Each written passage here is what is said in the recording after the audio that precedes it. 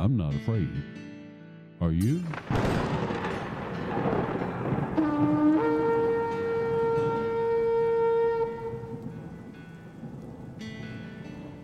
The Watchman Speaks discusses biblical solutions to modern-day dilemmas.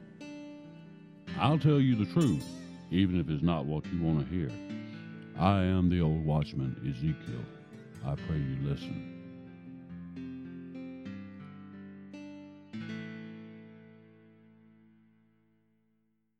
Welcome to The Watchman Speaks. I'm your host, Lonnie Richardson. I hope and pray that all of you had a glorious conclusion to the 7th month of Tishri.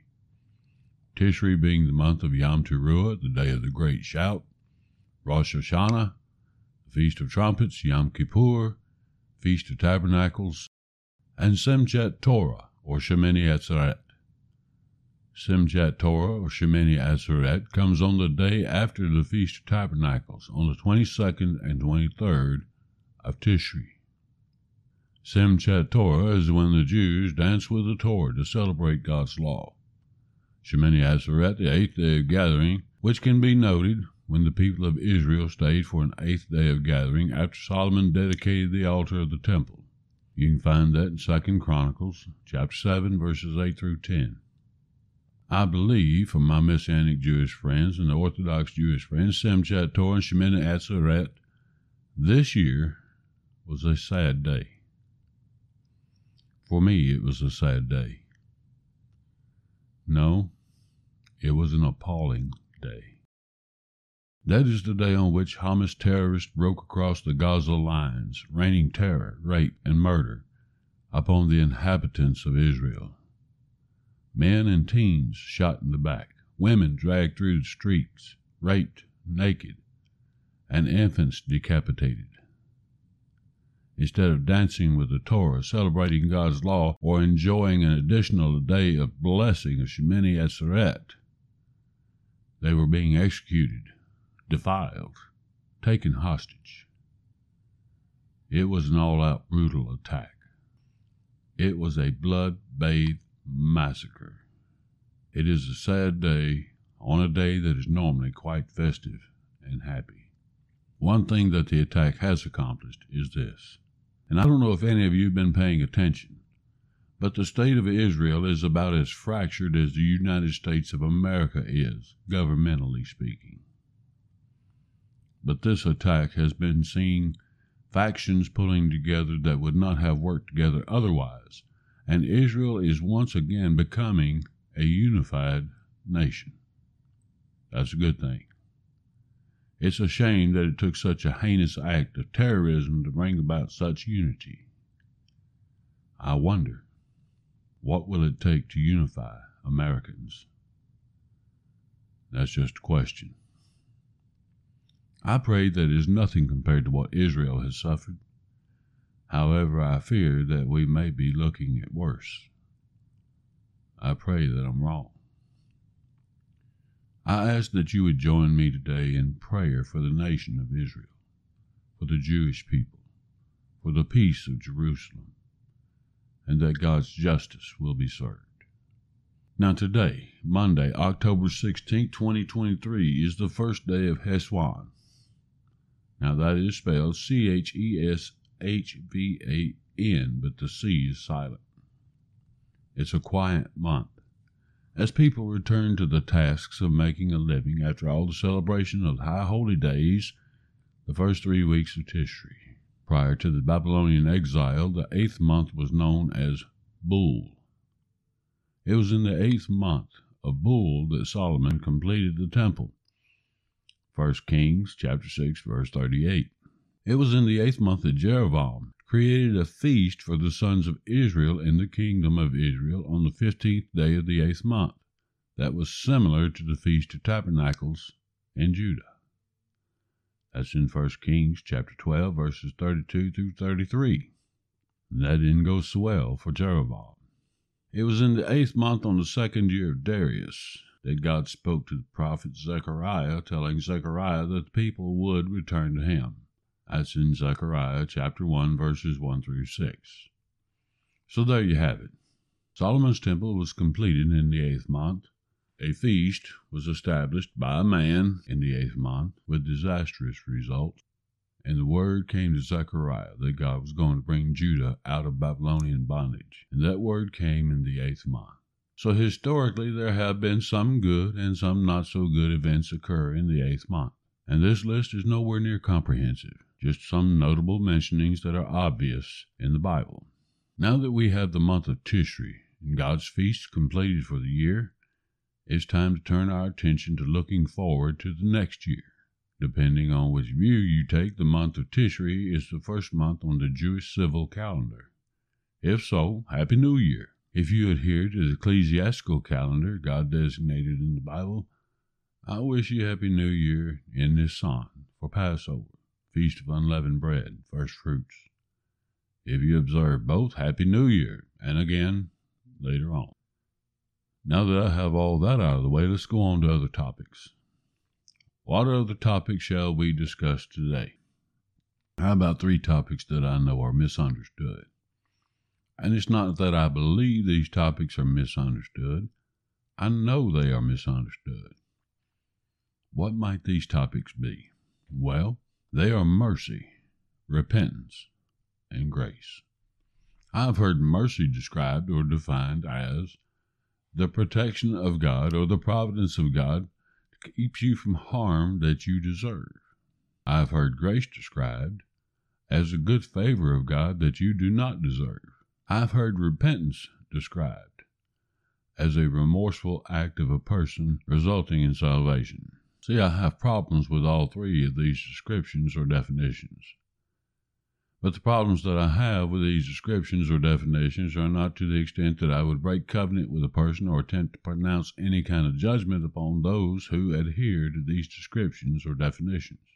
However, I have seen, as I sit here on this wall watching the societal and church landscape, those who have taken these descriptions and definitions and twisted them to meet a justified end that is perhaps not so justified. Therein lies the root of the problems that I have with these descriptions and definitions of these terms as they are currently used and understood in church culture in America. A warning of caution is called for. But before I begin to make clarifications and issue warnings, I want to make some things abundantly clear so there is no misunderstanding. I am not condemning anyone, nor am I judging anyone. I am not saying that your salvation is in danger. I am not saying that you or anyone else is incorrect in your understanding. What I am saying is that after some extensive study, this is what I have found. I believe it to be true. If you see things differently, that's no skin off my back. But if I don't tell you what I've found, then I would be held accountable. I'll tell you the truth, even if it's not what you want to hear. So let's begin with mercy. Mercy is oftentimes translated as loving kindness in many of the modern Bible translations. The most repeated phrase in the Bible is, His mercy endures forever. It may not be translated in that precise sequence or order, but the meaning is the same. So why is His mercy endures forever the most repeated phrase? Well, it's kind of important. Mercy is what keeps you alive long enough for grace to find you. It is God's mercy that He knows our hearts and still He allows us to live. Even after salvation. What's that you say? After salvation comes grace. Well, that's true, but I beg to differ. Grace is the instrument that allows for salvation. To some extent, mercy continues. I'll get back to that a little later on. But have you ever read, His grace endures forever? No? Well, me either. What do you suppose ruled over Israel as they were in Egypt for 400 years? That'd be mercy. They didn't do anything to be held captive.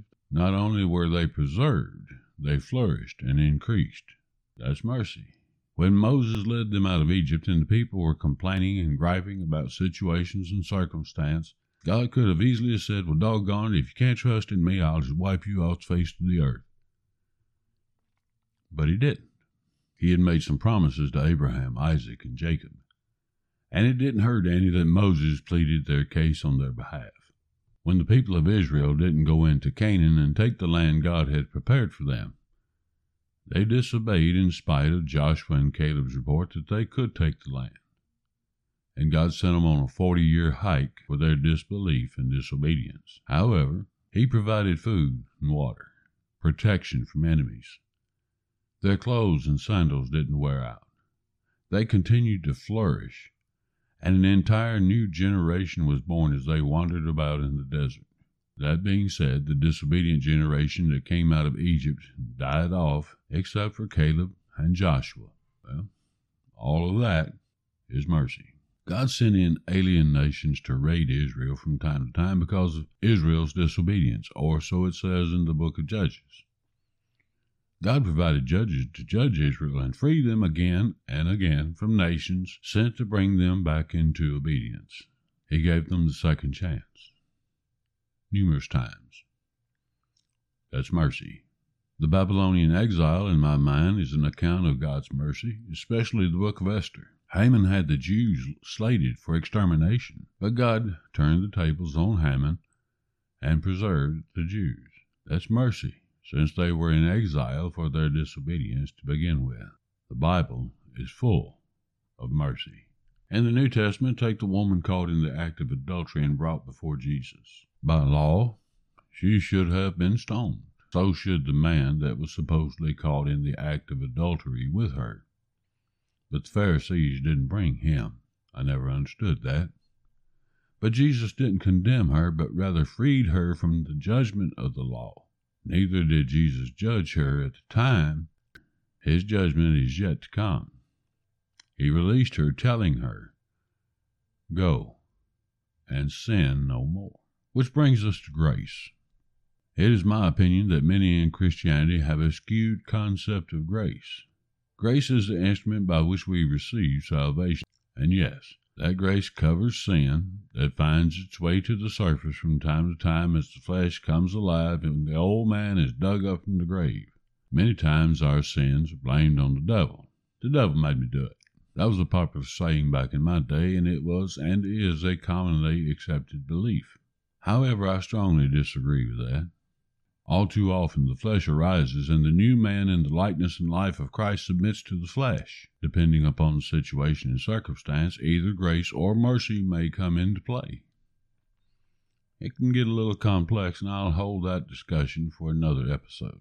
Are any of us perfect, without sin? Well, no, we're not perfect. Sin will and does come to the surface occasionally in all of us. The supernatural favor and grace of God will cover that. It's part of digging up that old man that I talked about a few weeks ago. It happens. Grace is the favor of God upon us, that He sent the Son, who stepped down from His throne of glory to come and tabernacle among us, and eventually die for us, that we may have eternal life. The Spirit of grace, Holy Spirit, comes to dwell within us and give us power to resist sin and the power to uphold the faith, even unto death. We have the power to resist sin by the power of the Holy Spirit. First of all, Jesus didn't have to come. The Father sent Him. He chose to come. Second, the Father and the Son poured out the Holy Spirit upon all flesh, giving us the power to overcome the flesh, or sin, thereby giving us the power to overcome sin.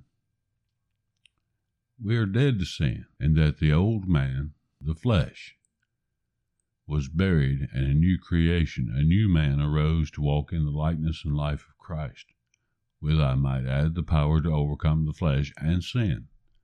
Friends, that's grace. You see, mercy and grace are twin sisters.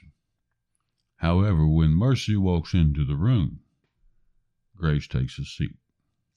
Why? Because when you come to the full knowledge of saving grace in Jesus Christ, you are a new creation, or you're supposed to be.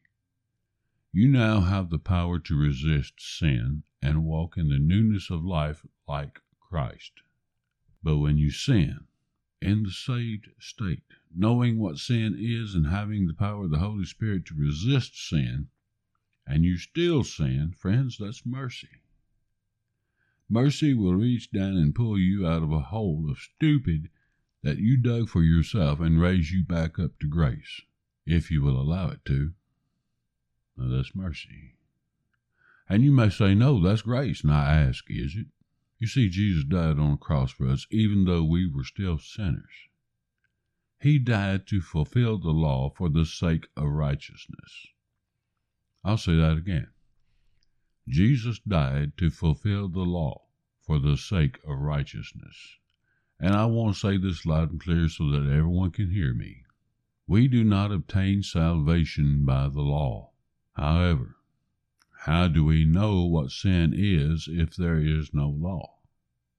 If the law is null and void, as many Christians today believe, then by what measure can we use to recognize sin?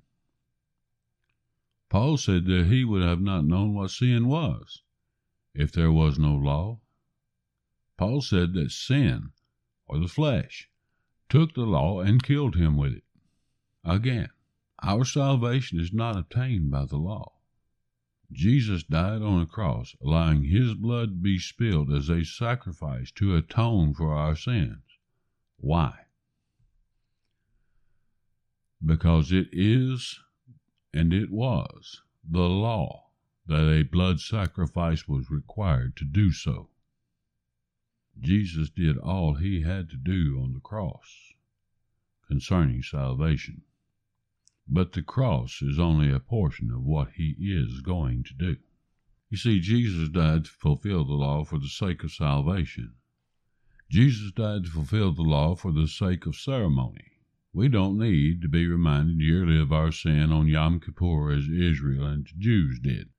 Jesus entered into the Holy of Holies not made by the hands of man one time to atone for our sins with his blood. And by the way, can anyone tell me why the Jews don't make sacrifices or burnt offerings anymore?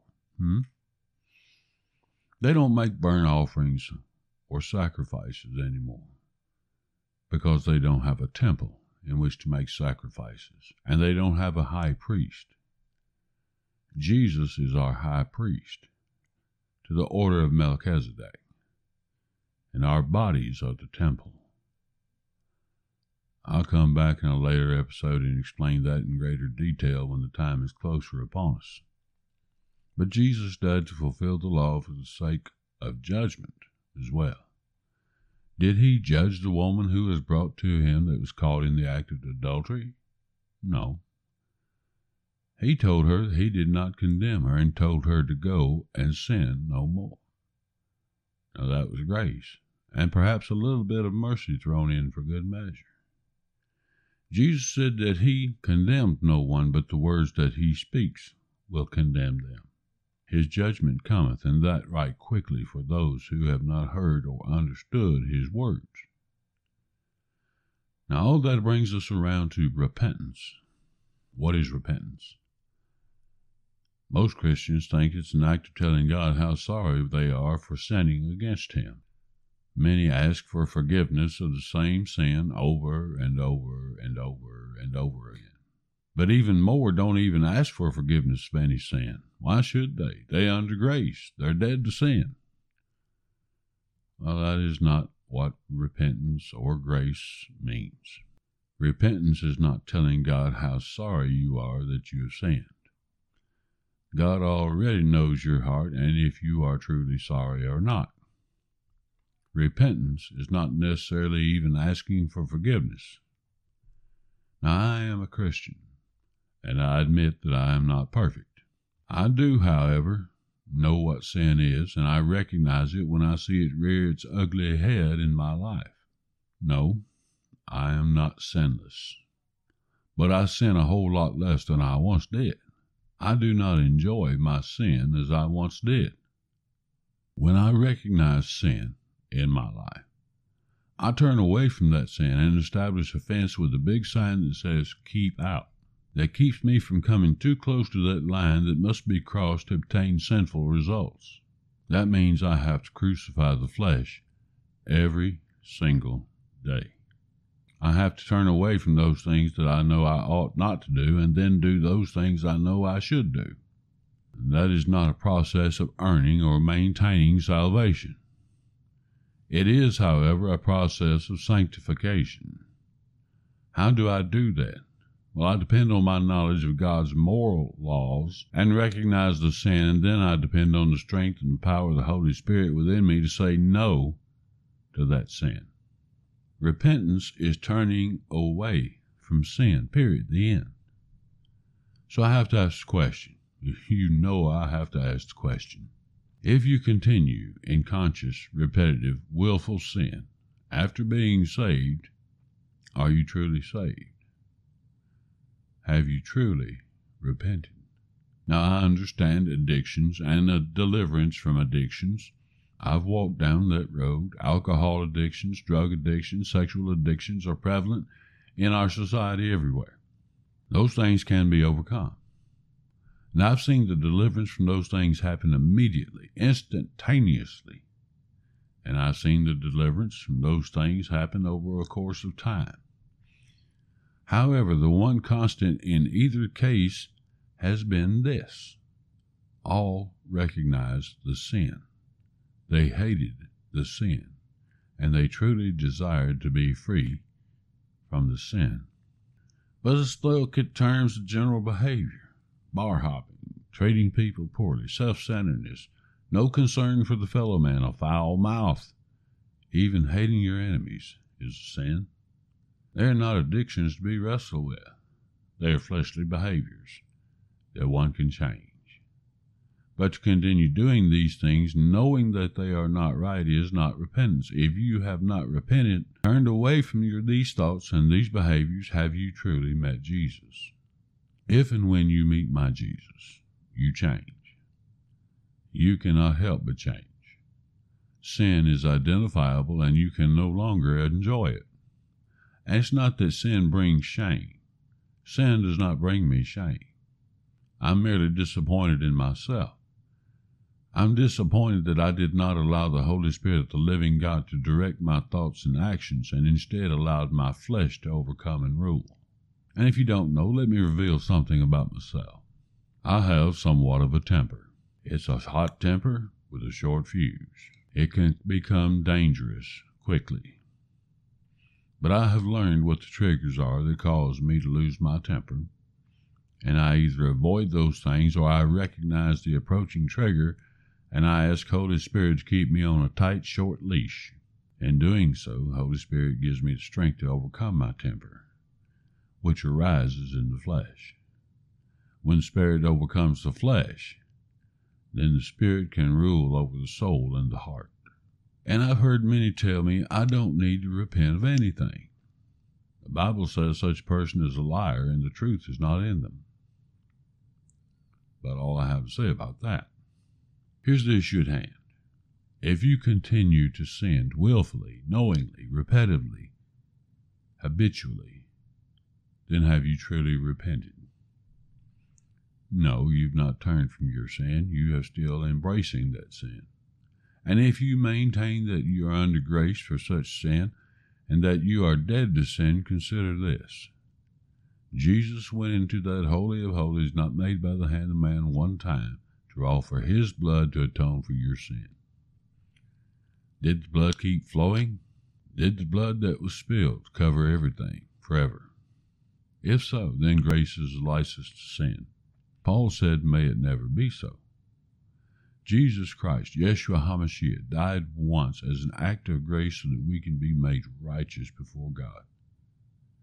Will he die again for you or me again tomorrow or the next day so that we may continue in sin? No. He's done all he had to do for the sake of righteousness and ceremony. He has done all that he's going to do for the sake of righteousness and ceremony.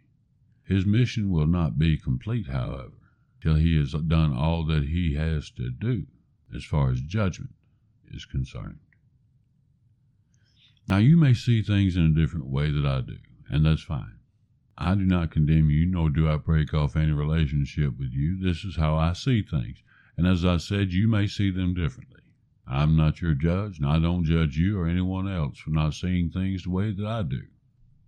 However, it is my duty as a watchman to inform you what I have found, if you will listen or at least hear what has been presented to me by the Holy Spirit. That is not up for debate.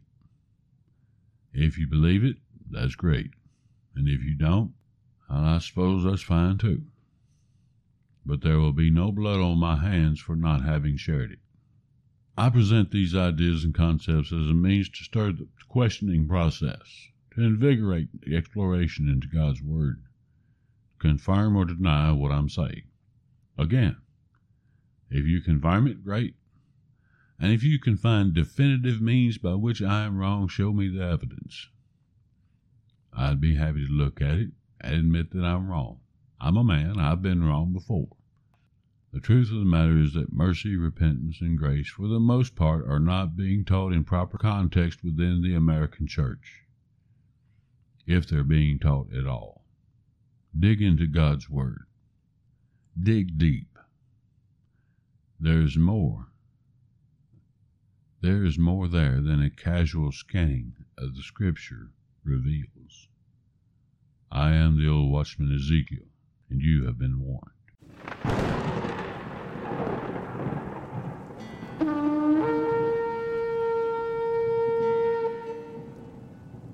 Well, that's all for now. I thank you for your time and participation. Our time together is precious to me. Please, come and visit me at theoldwatchman.com for show notes, articles, video content, book reviews, Bible study material reviews, and Bible study methods. It's my hope and prayer that you get to know me through this podcast. Through the website at theoldwatchman.com, I can get to know you. If you like the content, consider following The Old Watchman on Facebook, YouTube, and Twitter. See you next time. May nothing in your life be missing. Nothing in your life be broken. Shalom.